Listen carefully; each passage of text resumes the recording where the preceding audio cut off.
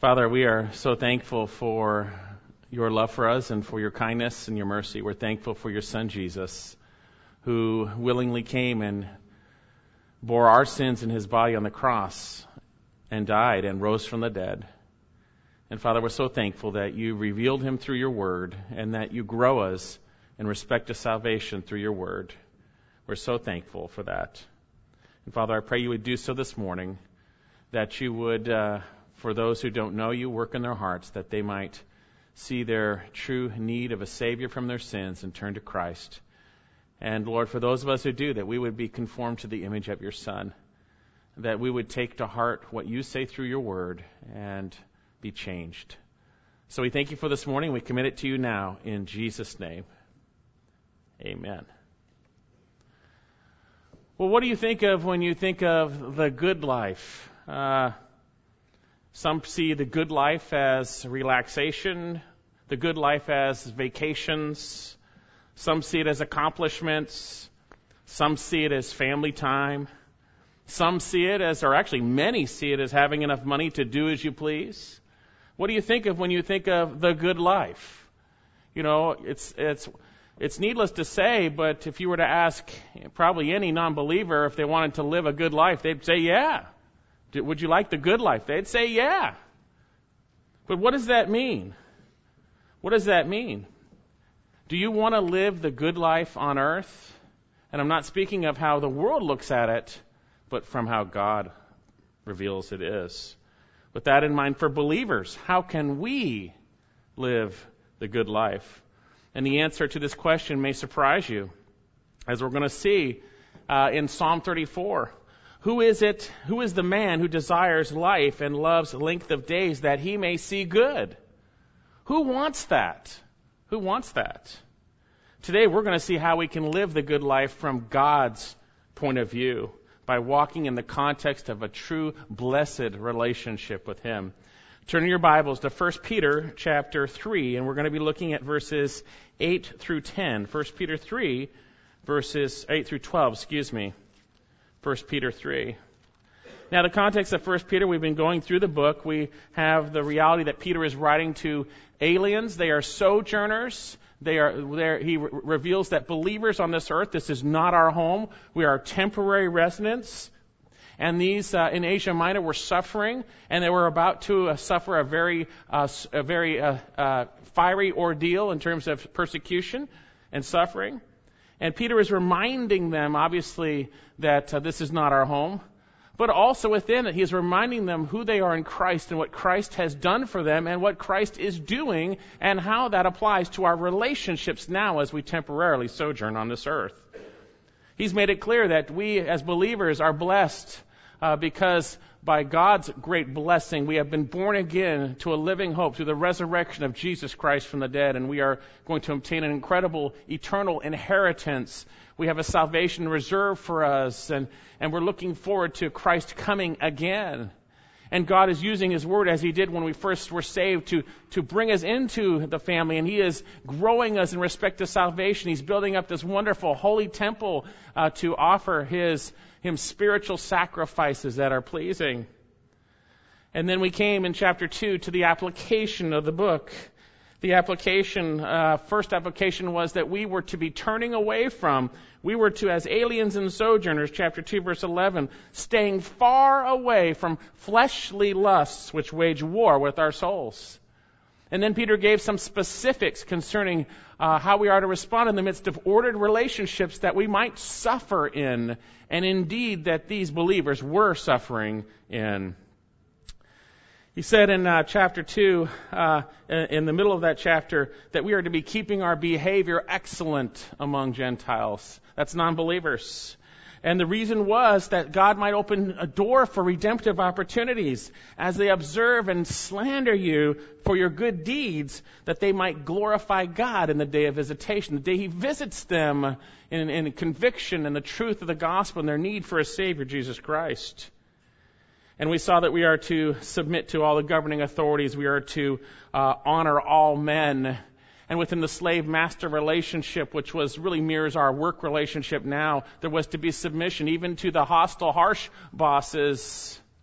because it finds favor in God's sight if we suffer for doing what is right and we endure it with patience. And within that, he moved to the perfect example for us, which is Jesus Christ, in whom God used his suffering and his response, righteous response, to bring about our redemption. He bore our sins in his body on the cross that we might die to sin and live to God. He is our perfect example. He is our tracing pattern. And we as believers have been called to follow in his footsteps in this manner, as God would allow us to suffer, but use our response to suffering as a venue to bring about opportunities to share the hope that we have in Jesus Christ. It's very interesting. Many people want to say, I want to prepare and be ready to share my hope, but they don't realize that the venue God uses most often here, at least we see in here, is our response, godly response to the situations that God allows in our lives, that our good deeds would shine before the world. If you look in Matthew chapter 5, he talks about being persecuted, and then he says, let your light shine. The reality is, the character of Christ shines the brightest when we are responding to those things that in our own flesh we could never respond that way, but Christ responds through us. So we saw within that then, in the same way, how believing wives are to function, adorning their hearts with the characteristics of Christ, submitting in obedience to the Lord and fearing not man or spouses, but fearing God. Actually evidencing their children of Sarah of the faith. And men, that we are to live with our wives according to knowledge, biblical truth. We should understand how God made our wives and the things that he says about them, and we need to honor them because they are equal to us as fellow heirs of the joint heirs of the grace of life, that our prayers would not be hindered. A very serious thing. Your relationship with God is strained. Our relationship with God is strained when we are in sin. And God makes it very clear in that situation. And from this point, we come to a summary, in a sense, of how we are to respond, not simply in relationships, but how we are to respond in the midst of suffering, as we will see. And it's very interesting how Peter lays this forth, inspired by the Spirit. And I believe we're going to see how we can live the good life on this earth as we walk in the context of God's true blessing. There's a lot of talk about blessing out in the Christian community, but we want to see what that really means. 1 Peter chapter 3, verse 8. To sum up, let all be harmonious, sympathetic, brotherly, kind-hearted, humble in spirit, not returning evil for evil or insult for insult, but giving a blessing instead. For you were called for this very purpose, that you might inherit a blessing. For let him who means to love life and see good days refrain his tongue from evil and his lips from speaking guile. And let him turn away from evil and do good. Let him seek peace and pursue it. For the eyes of the Lord are upon the righteous, and his ears attend to their prayer. But the face of the Lord is against those who do evil. This is a tremendous passage, and it doesn't end here. It continues on in chapter 3, and we don't have time to go through that other portion there, but I'm going to allude to what is said after our portion. We'll look at that, Lord willing, at another time. So I want to point out the immediate overall context of this passage as we look at it.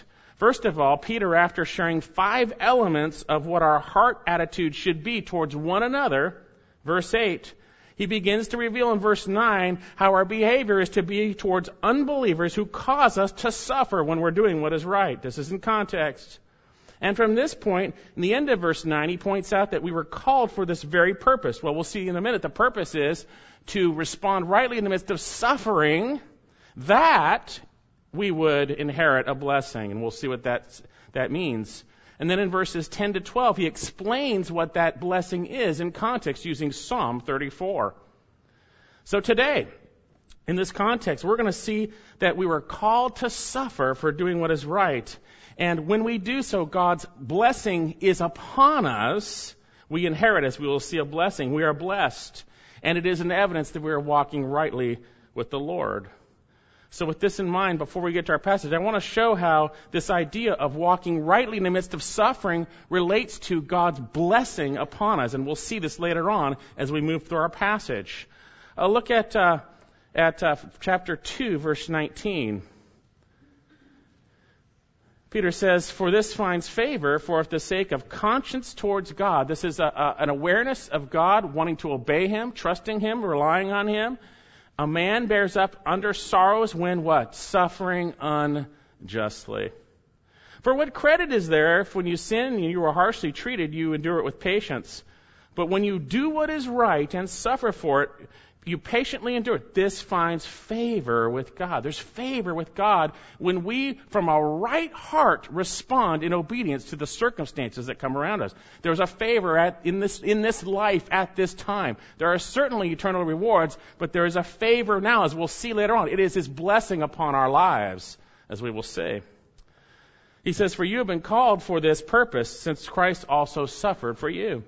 Now go just right after, or at the end of our passage, chapter 3, verse 12. And this moves on past, and I wish we could teach this, but I want to show you it's all connected. Chapter 3, verse 12. And then we'll get to the passage and explain all this context that I'm showing you right now. Chapter 3, verse 12. For the eyes of the Lord are upon the righteous, and His ears attend to their prayer. We're going to see that's a blessing. It's a blessing to have God's ear attentive to your prayer and His eyes watching over you. What a blessing that is. And that's current, present tense as you're trusting and obeying Him. And then he says here, but the face of the Lord is against those who do evil. And then look at verse 13, which we can't get to today, but it's connected. And who is there to harm you if you prove zealous for what is good? But if you should suffer for the sake of righteousness, what does it say? You are blessed. We're going to see we've been called to suffer in this manner and ultimately through that inherit a blessing, or as we will see, be blessed by God. As you go on, he says, and do not fear their intimidation or be troubled, but sanctify Christ as Lord in your hearts, always being ready to make a defense to everyone who asks you to give an account for the hope that is in you, yet with gentleness and reverence. And keep a good conscience, so that in the very thing you are slandered, those who revile your good behavior, notice it's the right behavior in Christ, it's not from your own self, it's not like the Mormons, the Jehovah's Witnesses, or hypocrites, it's relying on Christ, may be put to shame. For it is better if God should will so you suffer for doing what is right rather than wrong.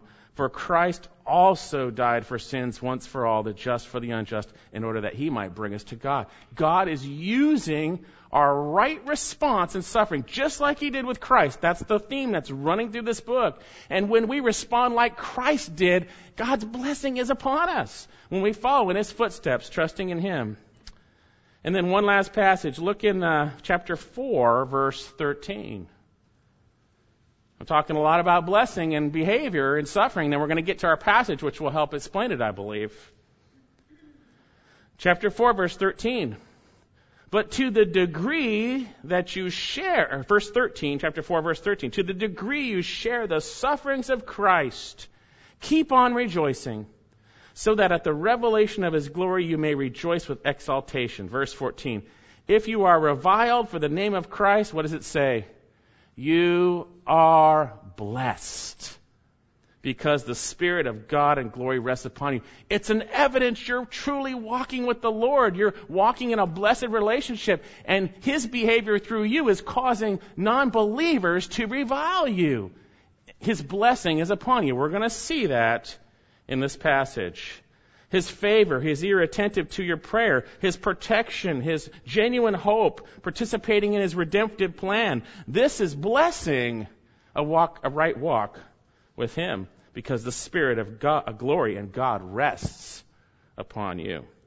So then, with that introduction to the context in mind, how is it this blessing rests on believers? How can we live the good life? I believe we're going to see we can live a life characterized by God's blessing upon us through two specific things.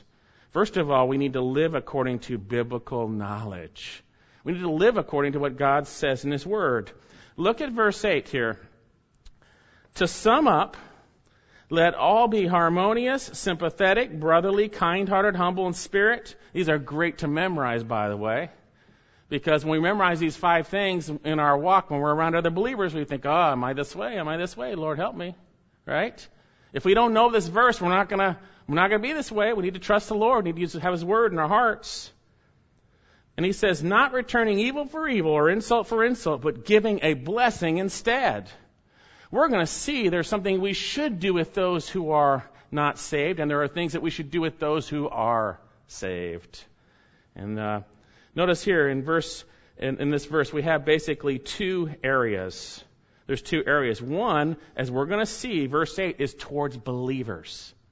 There's no way we can be harmonious or literally same-minded with non-believers.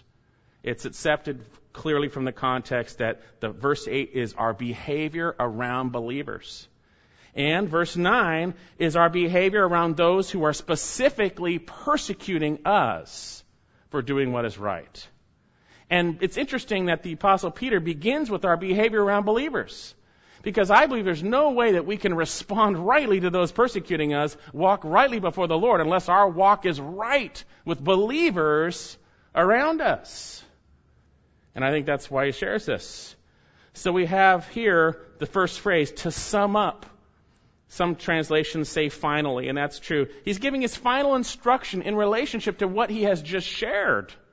How we are to behave in the context of those who do not know Christ, and then within those order relationships. Now this summary goes on pretty long. We're going to see it and be in it for a long time, but this is where it begins.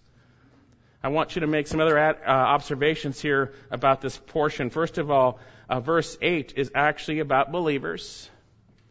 But we're going to also see in verse 8 that it has to do completely with heart attitudes. Heart attitudes. Every portion there is a heart attitude. He's not telling you to do stuff. It's that our heart should be a certain way, which will manifest behavior around other believers. You see, apart from having a right heart, we can't do what the Lord wants us to do. If our hearts are not right towards believers, how can our heart respond rightly towards those who are persecuting us? It's not going to happen. We need to be walking with the Lord.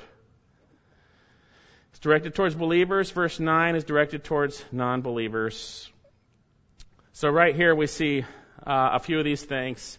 Now, shouldn't our heart attitude be right towards non-believers? Yes, it should be. But there is a different heart attitude we have towards those who are in the body of Christ. And we're going to see that. So he begins, to sum up, let all be harmonious. Now, harmonious may not be the best translation, but it does describe one element of what Peter is trying to share. And if you know things about languages and translations between languages, sometimes one word in one language has a pretty large width of meaning that you can't just take one word in another language and say that equals over. Here, yes, it does include the idea of being harmonious, but I think it's more than that. And I'll tell you why. The word translated harmonious here is homophrones. Phrones means thinking or mind. Homo means same. It literally means same thinking, same mind. Same mind. And if you look at the very last one, it says lowly in spirit. It's actually a word that speaks of low and then phrones, low in mind. Low in mind. So here we are to be same-minded. That is the basis for all of these things, all of these attitudes. The basis for our attitudes towards one another is to be same-minded.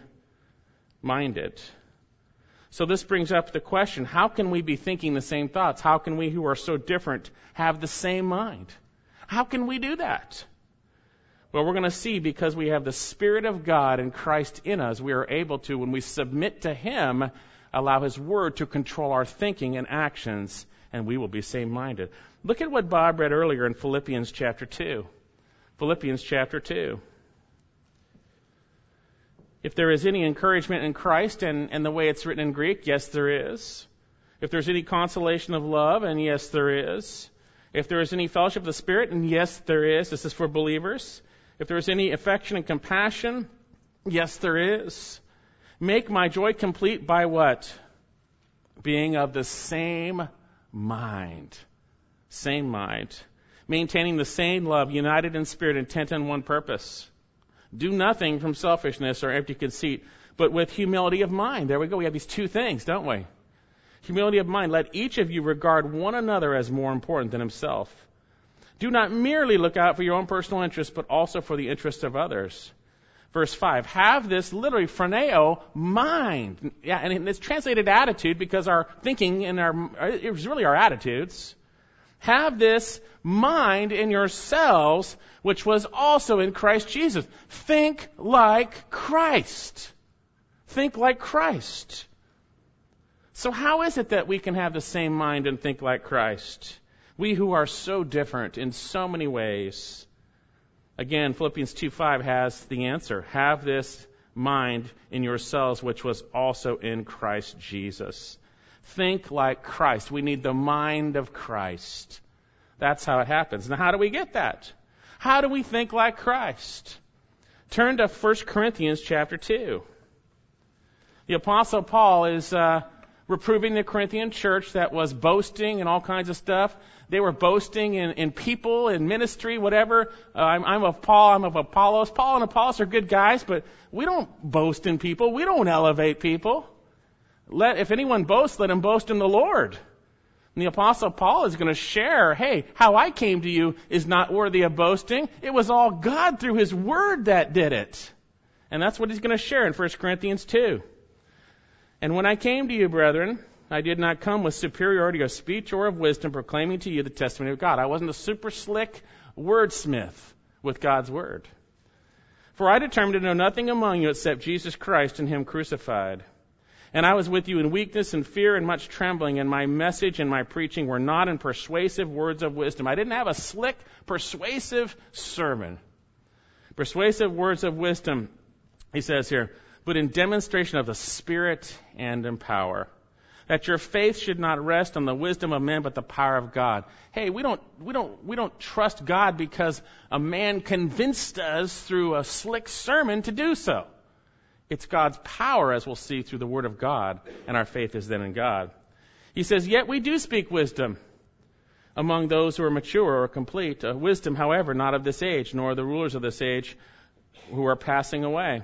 Of the rulers of this age who are passing away. But we speak God's wisdom in a mystery, the hidden wisdom which God predestined before the ages to our glory. The wisdom which none of the rulers of this age has understood, for if they had understood it, they would have not have crucified the Lord of glory. But just as it is written, the things which eye has not seen, ear has not heard, and which have not entered into the heart of man. These things are completely from God. Man never could have thought of it. He says, all that God has prepared for those who love Him. Guess what? He's given it to us. He's revealed it. For God has revealed them through the Spirit. For the Spirit searches all things, even the depths of God. For who among the men knows the thoughts of man except the spirit of the man, which is in him? Even so, the thoughts of God no one knows except the Spirit of God. Now we have received not the spirit of the world, but the Spirit who is from God, that we might know the things freely given to us by God. We as believers have received the Spirit of God, that we might know in context God's Word that is freely given to us. He says, which things we also speak. These are the things we spoke, not persuasive worldly wisdom, but God's Word. We all, not in words by human wisdom, but those taught by the Spirit, combining spiritual thoughts with spiritual words. But the natural man, that's a non-believer, does not accept the things of the Spirit of God, for they are foolishness to him, and he cannot understand them, because they are spiritually appraised. But he who is spiritual appraises all things, yet he himself is appraised by no man. For who has known the mind of the Lord? Who has known what God is thinking? He says that he should instruct him. But we have the mind of Christ. We have the truth of Christ, the Word of God, not everything, but we have what God wants us to know. We have His truth. We have the mind of Christ. It has been freely revealed to us. So how we are of the same mind is we make a deliberate choice to renew our minds with God's truth rather than our thinking, our understanding, our wisdom. We are to not be conformed to this world, Romans 12:2, but transformed by the renewing of our minds. We are to set our minds on the things above, Colossians 3, not the things of earth. We are to focus on those things. We are to think like Christ would think. And the only way we can do that is to have His Word dwelling richly in our hearts. You cannot obey this command to be harmonious or same-minded apart from thinking the way Christ thinks. And that's where our problems are at. If we don't have the Word of God in us in relationship to our circumstances and situations, we will not be same-minded with one another, and that's where you're going to have conflict. It's so important that we see this first point as the foundation for the rest of these things. Guess what? You're not going to be sympathetic. You're not going to be brotherly. You're not going to be kind-hearted. You're not going to be humble in spirit if you don't have the same mind. If you don't have the same mind. We believers are to be thinking biblically. We are to have the Word dwelling richly in our hearts. We are to be same-minded. Do you wonder why you don't get along with other believers at times? Do you wonder why we don't get along with those in the body of Christ at times? Do you wonder why there's unity lacking in the church at times? It's because Christ is not reigning in a humble heart by means of the truth. Wrong thinking is reigning and sin is reigning, and therefore there is disorder and every evil thing. You see, we can function by two types of wisdom. One, the wisdom of man, which is just the way we think all the time, or by God's wisdom in His Word. And we have to deliberately renew our hearts with His Word, or we will think with man's wisdom by default. You don't even have to try. Look at James chapter 3. So it's so important that Peter makes his first thing to sum up. Be same-minded. If this doesn't happen, it ain't going to happen. Right? James chapter 3, verse 13. Who among you is wise and understanding? Let him show by his good behavior and the deeds of gentleness of wisdom. Hey, let him show by the right behavior that comes from the right wisdom. That's what he's saying. But if you have jealousy and bitter ambition, or jealousy and selfish ambition in your hearts, do not be arrogant so as to lie against the truth. Hey, don't pretend. Don't lie against the truth. This wisdom is that which is not that which comes down from above, but is earthly, natural, and demonic. For wherever jealousy and selfish ambition exist, there is disorder and every evil thing. We can function by God's wisdom in His Word, or we can function by our wisdom. And when we function by our wisdom, jealousy, selfish ambition, and every evil thing, it will abound. What a joyous thing it is when believers are walking in unity with like-mindedness. Not because they're agreeing with everybody's other's opinion, but they're thinking like Christ thinks. Like Christ thinks, because of the Word. The foundation for what Peter is speaking of here is right thinking. Right thinking. There's no way you're ever going to be able to respond and be used and blessed of God in this life unless you're thinking rightly. Unless you're thinking rightly. And that's going to manifest first and foremost in your relationship with people around you. Notice the second one here back in 1 Peter chapter 3, verse 8. To sum up, or finally, let all be harmonious or like-minded. Look at the next one, sympathetic. Sympathetic. You see, these people were suffering. They were suffering greatly. The suffering we have isn't very much these days, by the way. Now, there's some physical suffering that is very bad. There's some isolated pockets of people suffering for Christ, but by and large, we're not suffering that much. But they were suffering, and there was literally a fiery ordeal to come upon them very, very soon. And he says here that they are to be sympathetic. We are to sympathize with one another. We're to sympathize. It doesn't mean allow sin. It means sympathize. The term soon, patheo, is the Greek term. Soon meaning with, patheo meaning suffering. Suffer with. Enter into with that person in their suffering emotionally. There's a compassion, there's a sympathy from the heart to what someone is going through in Christ. And primarily here, the context is suffering for doing what is right. There should be a sympathy in the body of Christ for one another as we suffer for doing what is right. You see, we have a sympathetic high priest that cannot identify. He can identify with our weaknesses, yet without sin. Right? We are to sympathize. Sympathize. And it is only when the Word of God is dwelling rightly in our hearts that we're going to have true Christ-like sympathy for one another. let everything be same-minded, sympathetic. We should be sympathetic. These words should go through our hearts when we are in interactions with one another. When there starts to be an argument or whatever, we should just go back to the word. Wait, where's my heart? Where's my heart? We should be sympathizing to the extent of entering into one's experience in terms of sympathizing with them. Notice the third one, the term brotherly. The term is Philadelphoi. It speaks of brotherly love. It speaks of love between brothers in Christ in the context. But I believe it speaks of agape love, and I'll share why.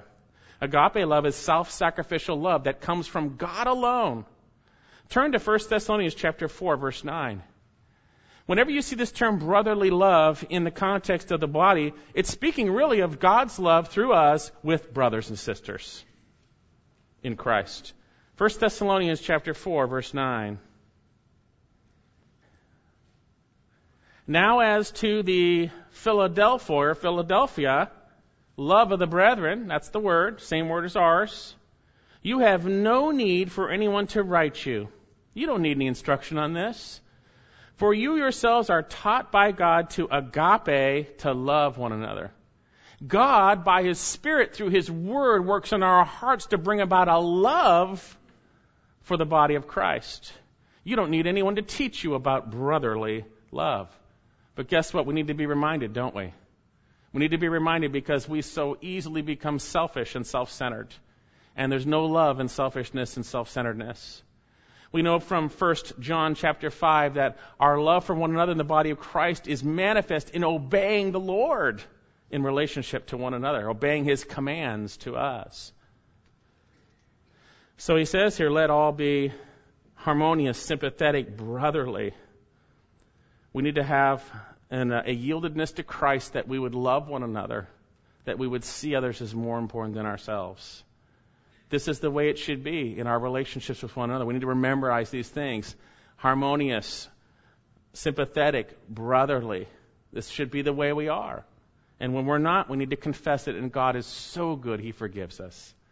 Truly confess and repent, turn, you're forgiven, and move on, and move on. Notice the fourth attitude here, kind-hearted. To sum up, let all be harmonious, sympathetic, brotherly. That's speaking of love in this context. Some translations actually add love in there. Kind-hearted. Kind-hearted. The term translated tender-hearted in some other places comes from the Greek word that speaks of one's inner organs in a sense. And having this inner organs, this compassion. It's from the inside. There's a genuine compassion on the inside towards others. Turn to Ephesians chapter 4, verse 31. We see the same word in the context of God's gracious forgiveness of us and how we should forgive others. This is the way we should function. This is the way our heart should be. We shouldn't be holding on to anything. We shouldn't be holding our ground, holding on to stuff. Yet that's not going to be in contradiction with obeying God's word in relationship to the breadth and width of His scriptures. Ephesians chapter 4, verse 31. Let all, not some, but all, bitterness and wrath and anger and clamor and slander be put away from you along with all malice. Put it aside. Confess it. Repent. Renew your minds. And in contrast, do what? Be kind to one another. Here's our word. Tender-hearted. It's a soft heart towards one another. There's a tenderness. There's an internal tenderness in the body of Christ. If we aren't living this way, how are we going to walk rightly in those suffering situations that come to us? We need to be right with the Lord. Tender-hearted. Notice what he says. Tender-hearted. Forgiving each other. Just as God in Christ has forgiven you. There's a tender-heartedness that doesn't hold two people to account. But there's an obedience. Obviously, if someone is caught up in sin and we need to obey God's word or whatever it might be, but there's a tender-heartedness, just letting it go. There's no holding on because I'm not thinking of myself. You see, Christ didn't think of Himself. He did it for us. Notice what the passage says. Tender-hearted, forgiving one another, just as God in Christ has forgiven you. Therefore, this is the mind of Christ, be imitators of God as beloved children, and what? Walk in love, just as Christ loved you and gave himself up for us, as an offering and a sacrifice to God as a fragrant aroma. No hard hearts towards anybody in the body of Christ. Now, sometimes there are situations where we need to be cautious and careful. There are some passages that tell us to turn away and reject. That's not mean you have a hard heart. That means you're going to obey God so that God might work on those people's hearts. The reality is no hard hearts towards anybody. Tender-hearted. Tender-hearted. And notice the last one here, humble in spirit. It's appropriate that we have this last one, tapeno phrones, lowly, low in thinking. Low in thinking. It speaks of having a humble mind. The New King James translates it courteous because of a textual issue, but if you look in your notes, they will say humble or humility there also. There they will address that. So what does this mean? It is an attitude of heart that sees one truly rightly before the Lord. Humility is an attitude that sees yourself rightly before the Lord. You see, there is a lowliness of mind. There is no exaltation of self. We are nothing. We are nothing.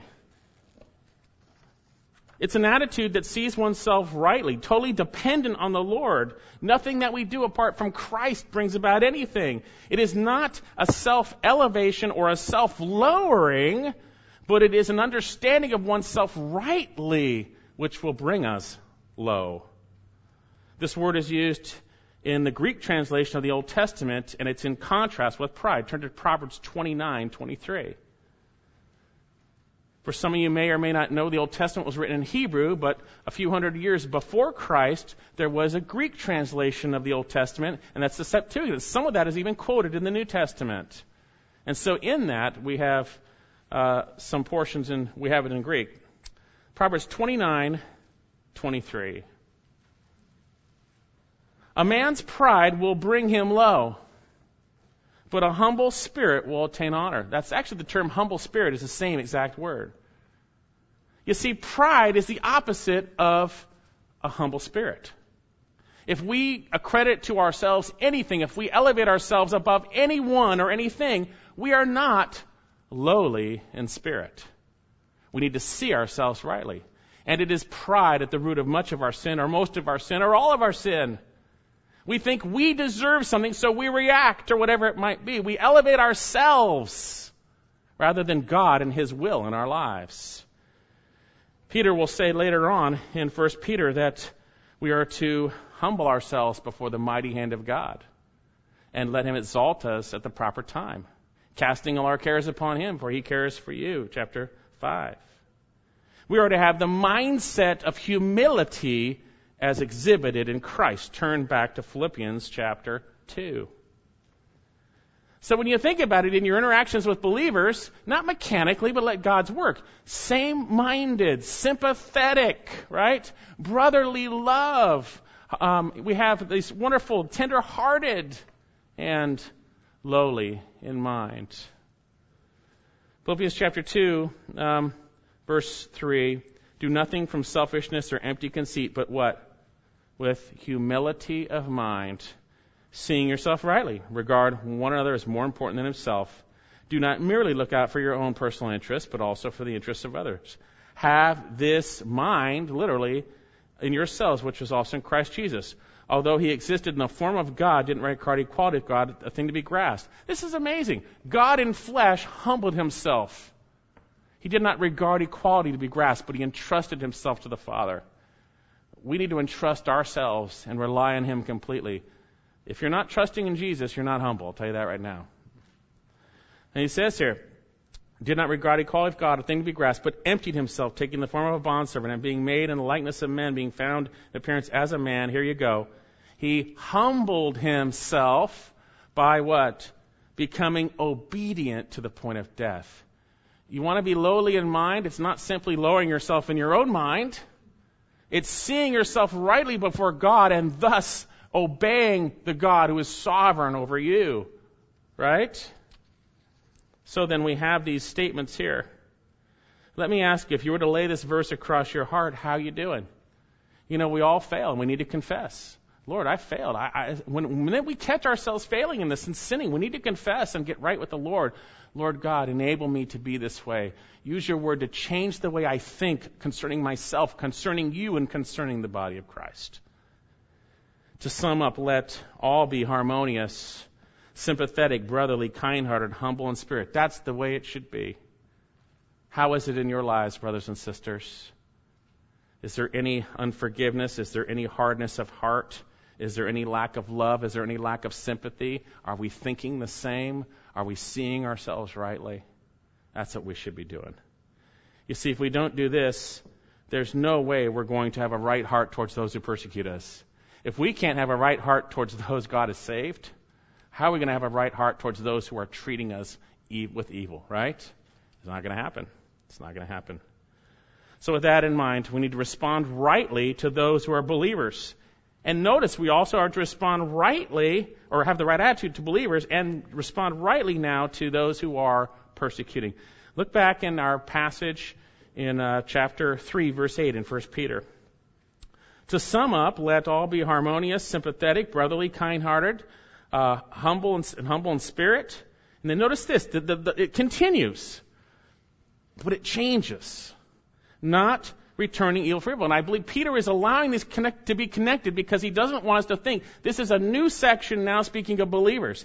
This section is continuing what he has spoken of before concerning suffering for doing what is right.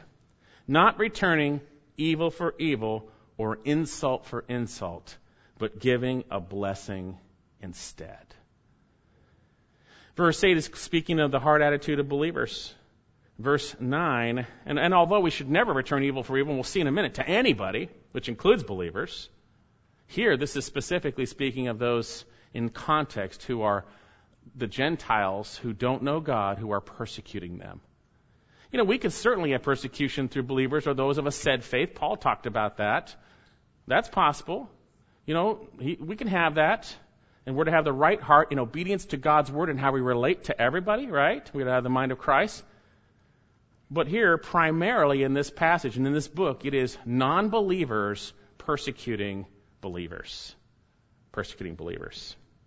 So he says, not returning evil for evil or insult for insult. In the context of suffering under the Roman government, which they would suffer greatly in a little bit. In the context of suffering under ungodly, harsh masters. In the context of a marriage with an unbeliever in those situations. How are we to respond in word and deed? How are we to respond in a situation where non-believers do evil to us? When non-believers insult us or threaten us, how are we to respond? With the right heart, first of all, towards our brothers and sisters. But notice first of all, he says, not returning evil for evil. Pretty easy statement. Don't take your own revenge. Don't do evil because someone did evil to you. Yes, what someone did was wrong. It is evil. Saying it right here, not returning evil for evil. What was happened to you was evil. When an unbelieving government does evil to you, when a boss does evil towards you, when an unbelieving spouse does evil to you, don't return it. And we'll see when anyone does evil to you, don't return it. Look at 1 Thessalonians chapter 5. 1 Thessalonians 5. You see, because through our behavior, we are actually then going to bless those instead who are unsaved, as we'll see, and it is an evidence that God's blessing is upon us. It's upon us. 1 Thessalonians 5, verse 15. See that no one repays another with evil for evil. Don't do it. Someone treats you wrong, do not repay evil for evil. But always seek after that which is good for one another, believers, and for all men. That's everyone. Do what is good. Do what is good, and we'll see God's word reveals what is good. What is good. It's when the manifestation of the character of Christ is in us. Turn to Romans chapter 12. Romans chapter 12. We need to entrust ourselves to the one who judges righteously when we are treated with evil. Romans chapter 12, verse 17. Never, if you do so, you're sinning. Never pay back evil for evil to anyone. Never. Someone says something to you that offends you. Someone says something that hurts you. Maybe it's a close relationship, marriage relationship. You're tempted to say something back. Never return evil for evil. Never do it. But always respect what is right in the sight of all men. Do what is right. If possible, so as far as it depends on you, be at peace with all men. Now you may not be able to because of them, but as far as it depends with you.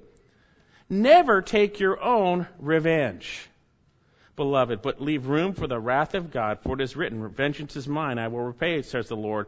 But if your enemy is hungry, feed him. If he is thirsty, give him a drink, for in so doing you will heap burning coals on his head. Do not be overcome by evil, but overcome evil with good. He's quoting Proverbs. Those personal enemies that attack you, do what is right.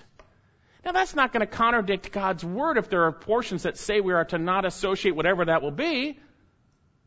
But we see here, we are to respond in a right way that would bring them to shame, as we'll see in 1 Peter, that they might be saved, that they might receive a blessing. That's what they need. The non-believer doesn't need to have his evil repaid. At this point, he needs to be saved.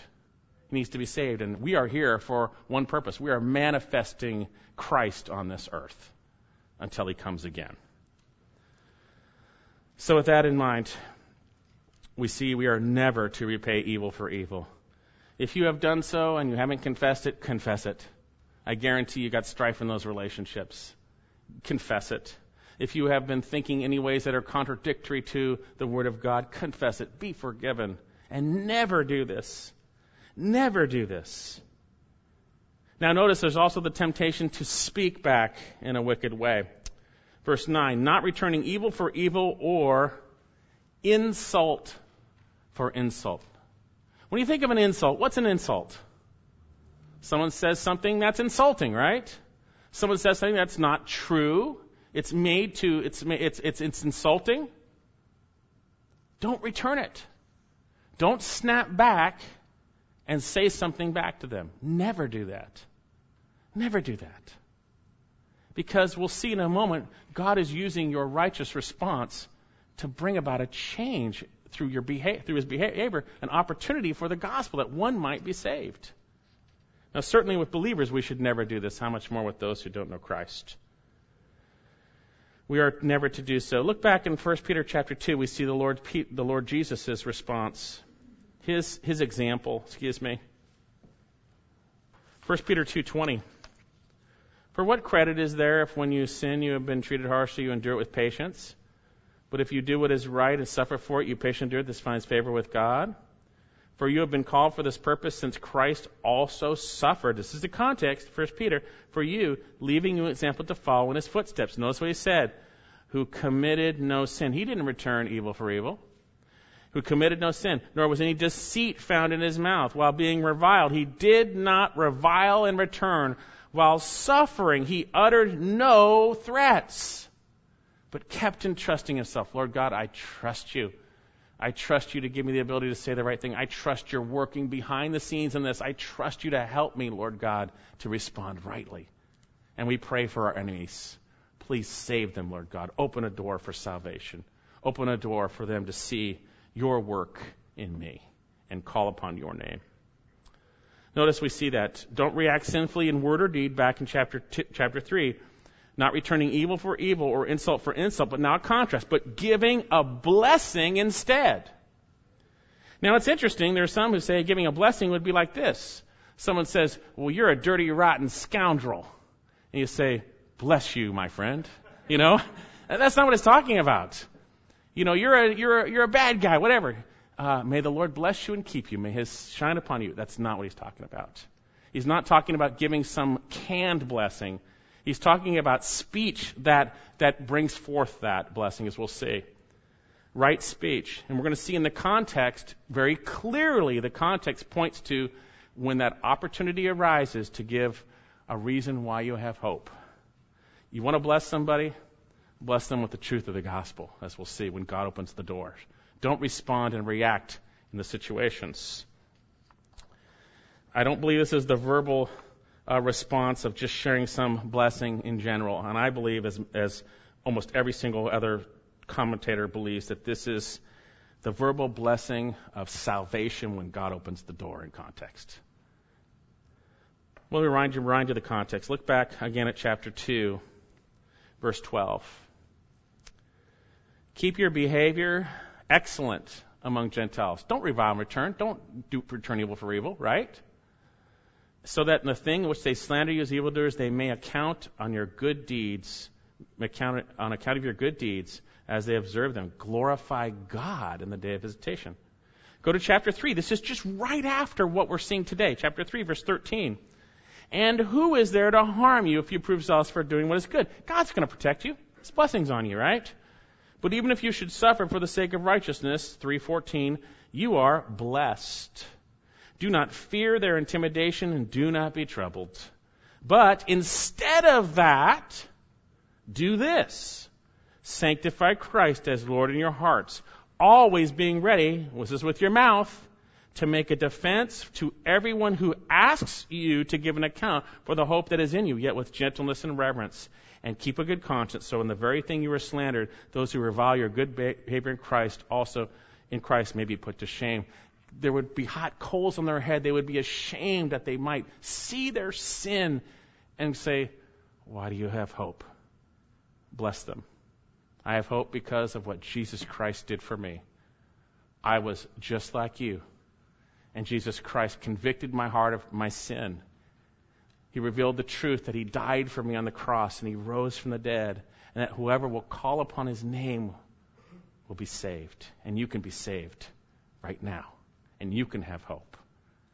You see, we are to, instead of reviling, we are to bless instead. Do you think anybody you return evil for evil or threaten back is going to want to hear the gospel from you? You think so? I doubt it. I doubt it. The blessing we are to speak to non-believers who do evil towards us and insult us, I believe, is the core in the gospel. Now, certainly we are to speak righteously. We're to speak kindly. I'm praying for you. Whatever it might be, we are to speak righteously. But also, we're not just to indiscriminately throw the gospel down to anybody. If someone says, you gives a big insult, you say, let me share that Jesus Christ died for this. You see, we're not to cast our pearls before swine. God opens the door when He opens it because He shames them. They observe your good behavior in Christ. And notice, speaking of behavior, we see mentioned in verses 10 to 12 a quote from Psalm 34. And we have some specific responses here that actually add to what we're being told here. I'm going to skip the end of verse 9 and we'll come back to that, and let's look at verse 10 and 11 here, okay? Notice in verse 10, he says for. You could say literally because. He says, and it's a quote of Psalm 34, which was read earlier, let him who means to love life and see good days, let him who wants to live the good life in Christ. What is he to do? Refrain his tongue from evil and his lips from speaking deceit. Don't react with your words. And let him do what? Turn away from evil. By the way, you got to turn away from it. We get tempted to respond and react in a sinful way. Turn in Christ. Turn away from evil and do good. Seek peace and pursue it. He's explaining the way we should do things, and he's quoting Psalm 34. You want to live the good life? Let him who means to love good life and see good days refrain his tongue from evil and his lips from speaking guile. Let him turn away from evil and do good. Let him seek peace and pursue it. Again, quoting Psalm 34 in verses 10 to 12. And it is really an explanation, as we will see, of what has been said. If you turn away and do from evil and do good, you don't react, you don't take personal revenge, you turn away, do good, and bless instead, the situation opens a greater potential in the context of God's sovereignty to share the gospel of Christ. We need to be renewing our minds. We need to have the same mind towards one another, sympathetic, brotherly, kind-hearted, tender, lowly in spirit. And we need to be never returning evil for evil or insult for insult, but giving a blessing instead. So then, do you want to live the good life? Seen so far, we need to live according to biblical knowledge, letting God's word work in our hearts towards believers. And we need to then respond rightly in our behavior towards those who are persecuting us with our deeds and our words. And notice, lastly, we're going to see that this results in God's direct blessing on our lives right now. To sum up, let all be harmonious, sympathetic, brotherly, kind-hearted, and humble in spirit, not returning evil for evil or insult for insult, but giving a blessing instead. For you were called for this very purpose, that you might inherit a blessing. Very interesting statement here, and you've got to kind of work through it to see what's going on here. So instead of returning evil for evil, insult for insult, we give a blessing instead. And then he says, for you were called for this very purpose. It points back grammatically, you were called to respond rightly to suffering and bless people. That's what he's saying. That's what Jesus did. Instead of responding, he entrusted himself to the Father, and we are blessed through his obedience by the salvation he brought forth. In the same way, we are to follow in his footsteps. You've been called for this. The for is or because, you can say literally because. Because you were called for this very purpose, or unto this, which is grammatically back to giving a blessing, in order that something else might happen, that you might inherit a blessing. You see, when we walk according to our calling, we are blessed. We are blessed. We walk according to our calling, we are blessed. We have been called to follow in the footsteps of Christ, chapter 2. We've been called to not respond when we suffer for doing what is right. We've been called to endure and entrust ourselves to the one who judges righteously. We've been called unto this, that we might, through our behavior, as God works in us, bless those who don't know Christ. We got to think that way when bad stuff comes upon us through non-believers. We've been called unto this. We've been called unto this. And guess what? For the purpose that, end of verse 9, you might inherit a blessing. You see, when we suffer for doing what is right, God's blessing is upon us. We saw that we are blessed. We saw it in 1 Peter chapter 2 concerning his favor upon us. We see it in 1 Peter chapter 3 that we are blessed. We are blessed. You see, look again at this. At verse 14. But even if you should suffer for the sake of righteousness, what does it say? You are blessed. You're blessed. You're blessed. Look again at chapter 4, verse 13. But to the degree you share the sufferings of Christ, keep on rejoicing. So at the revelation of his glory you might rejoice with exaltation. If you are what? Reviled for the name of Christ. You're doing the right thing in Christ. You're trusting him and you are reviled. What does he say? You're blessed. We've been called to follow Jesus in his footsteps in obedience, that we might walk in the inherited blessing we have in a true relationship with him. You are blessed. You are blessed. And at this point, Peter concludes by explaining with Psalm 34. And I've already shared the first 2 verses of it, and I'll share the last part as we go through it. He's going to explain with Psalm 34. And as we looked at Psalm 34, as it was read earlier, Psalm 34 is written to believers who are blessing the Lord, they're magnifying his name, who are fearing him, who are taking refuge in him, who are humble in spirit. They will hear and exalt him. It's speaking to believers that are relying on the Lord, who want to learn the fear of the Lord. He says, refrain your tongue from evil, verse 11, and your lips from speaking guile. Let him who loves means to love life and see good days. Refrain his tongue from evil, his lips from speaking guile. Again, quote from Psalm 34, verse 11, now in our passage. And let him turn away from evil and do good. Let him seek peace and pursue it. We looked at that. And notice this, there's an explanation. Why? This is the blessing of God. God's attentiveness towards you. 4, the eyes of the Lord are upon the righteous. Those are those who are saved. His eyes are upon you. He is looking out for you. And his ears attend to your prayer. You're blessed. When you obey the Lord, you are blessed. It's not obey to get blessed. It's because of Christ in us and a renewed heart and mind. As we trust him, we obey him, there's God's blessing on our lives. We're walking with the Lord. And his ears attend to their prayer. But yet the face of the Lord is against those who do evil. You see, if you desire life and length of days that you may see good, then you're going to trust the Lord and obey him. You're going to trust him and obey him. In relationship to believers and in relationship to those who cause you to suffer in the world. Brother and sister, do you want to live the good life? A life characterized by God's blessing upon your life, his eyes upon you, his ears attentive to your prayer. We know back in chapter 3, verse 7, that when believing husbands are not living according to understanding, prayers are hindered. There's no blessing in that. Do you want to live with his blessing upon you? Walk rightly with the Lord. I want to read some final passages here. Psalm 34, verse 17, I'll just read it for you. The righteous cry and the Lord hears, and the Lord delivers them out of all their troubles. The Lord is near the brokenhearted and saves those who are crushed in spirit. It's his blessing upon you. You're thinking rightly. You're seeing yourself rightly. If you should suffer for the sake of righteousness, you are blessed. If you are reviled in the name of Christ, you are blessed.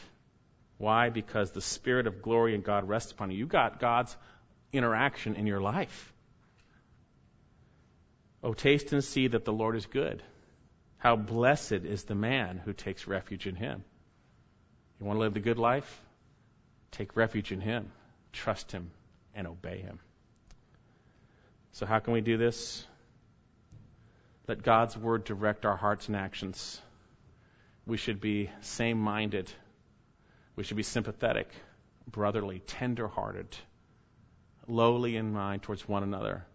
We should respond rightly as we entrust ourselves to Christ to those who persecute us, blessing them and knowing that his blessing when we suffer is upon us. Want to live the good life? Taste and see that the Lord is good. Let's pray. Father, thank you so much for your word, and we just acknowledge how short we fall at times. Lord, I pray that those here who are true believers, that we would really lay this verse 8 upon our hearts. Are we same-minded? Are we sympathetic? Are we exhibiting brotherly love? Are we tender-hearted? Are we lowly in mind? And if we're not, Lord God, we confess and be right with you. And we would allow your word to help us see ourselves rightly and see others rightly, that we might be these. And Lord, in relationship to suffering, for those of us who suffer and will suffer, true believers, for doing what is right, may we recognize we've been called not to respond in sin, but to leave the door open for you to save those who persecute us. That you might even use our behavior that you do through us as a venue to open a door for your gospel. And Father, may we realize that when we obey you, no matter how hard things are, no matter how difficult they become, we are blessed. Because you are towards us and your ears attend to our prayer. Thank you, Lord, for your word. And we pray this in Jesus' name.